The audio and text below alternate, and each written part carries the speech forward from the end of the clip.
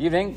Thank you for coming. Quick reminder that when we're done davening Marav here, so we're all going to go down to Green Road Synagogue to hear Rav Moshe Weinberger. We have to take advantage of the opportunity that it provides us. It's tremendous Talmud Chacham, and there's much for us to gain. So everyone, attendance is mandatory. We're all going Green Road Synagogue. The program starts at 8 o'clock. 7:40 mincha, but we already did that, so we're good. So 8 o'clock, start of the program. Hope to see you all there. Excellent. Last night, continuing in our discussion of the Hilchot Birkat Hamazon, we mentioned last night that Chaverim she'achlu ke'achad k'tzatam achlu k'dei sviya k'tzatam lo achlu el k'zayid. So if we have a group of people that come together, they've eaten together, they have a tzeruf, they want to have a zimun. Some of them have eaten to the point where they're satisfied, so they have a biblical mitzvah of Birkat Hamazon, of benching. And some only ate a k'zayid, only the volume of an olive, which requires Birkat Hamazon, but only rabbinically. So we say, Im kulam yodim levarech, if everyone knows the benching, so the mitzvah shivarech oto she'achal k'dei sviya yotir achirim. So we specifically want to have a situation, best case scenario, everyone knows the benching, so have someone who has a biblical obligation lead the benching. That way, anyone who has a lower obligation is covered, and anyone who's on an equal obligation, they're also covered. What we don't want is a situation where someone with a lower obligation is trying to be motzi, is trying to help someone with a higher obligation fulfill his obligation. That we don't want. But that's only best case scenario. V'im ein yodim kulam levarech, but if not everyone knows the Birkat Hamazon, so then, mi she'achal k'zayit yachol lotzi af otam she'achlu k'dei sviya. So in that situation, even the person with the lower level obligation, only the rabbinic obligation, he could lead the benching and he could help the people with the higher level obligation fulfill their mitzvah. That's what we said last night. We went into some details. So here, the Mishnah Berurah makes an interesting point. He says, note that it's dafka, someone who ate at least a kazayit, someone who has a rabbinic obligation in a worst case scenario where someone doesn't know the benching, so he would be able to lead the benching and help someone with a higher obligation fulfill his mitzvah. So he says, Demina Torah, according to the Torah, Yachol lotzi chavero b'Birkat Hamazon afa b'shloach al klal. He says, hypothetically, according to the Torah, even if I didn't eat anything, zero, I could still help you fulfill your biblical obligation of Birkat Hamazon. Why is that? Because you ate, and now you have this obligation to say Birkat Hamazon.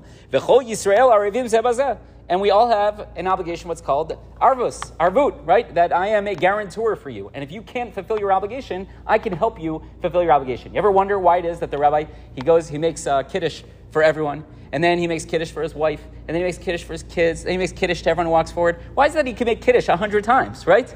Because we have a concept in halacha of arvos, right? Maybe it's not the best way to set it up, right? But hypothetically, according to the Torah, even though I didn't eat anything, I would still help you. I could still help you fulfill your obligation of Birkat Hamazon. Okay, so why is it that we specifically said, well, if someone ate a kazayit, then they could help you? Why don't we say anyone could help you at that point? If you don't know Birkat Hamazon, anyone can help you. So he says, so why is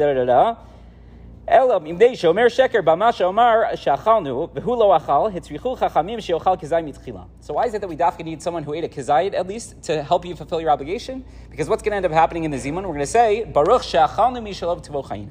Right? Thank you, Hashem, that we ate from yours and you made our lives good.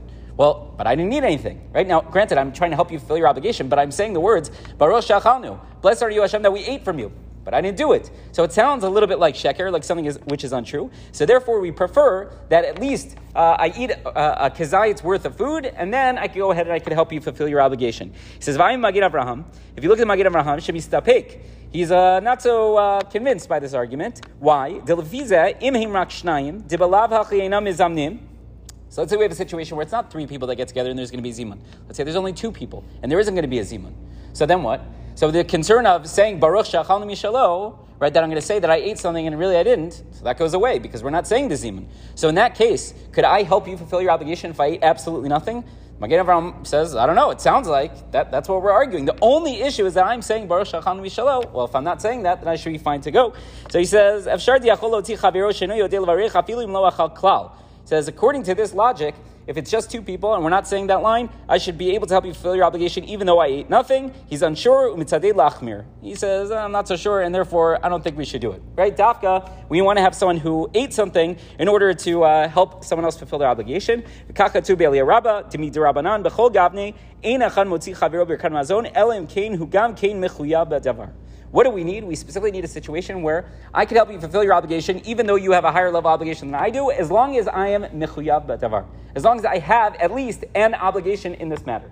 So when it's a situation of you have a biblical obligation of Birkat Hamazon and I have a rabbinic obligation of Birkat Hamazon, since I'm at least mechuyav badavar, I at least have an obligation of Birkat Hamazon, then I could help you in a worst case scenario situation. But if I have no obligation whatsoever because I didn't eat anything, so then that is not going to work. So when the Shulchan Aruch specifically says, in our case, that someone who had at least a kazai could help you fulfill your obligation, that's dafka. You need to make sure that you're at least mechuyav badavar, and if not, right, also there's this ancillary concern of saying, Baruch she'achalnu mishalo, we want to make sure that that is true as well, but you need to make sure that you have at least some level of obligation, otherwise, even in a worst case scenario, it seems like you would not be able to help someone else fulfill their obligation. Rabbi Chanan ben Akash Omer, it's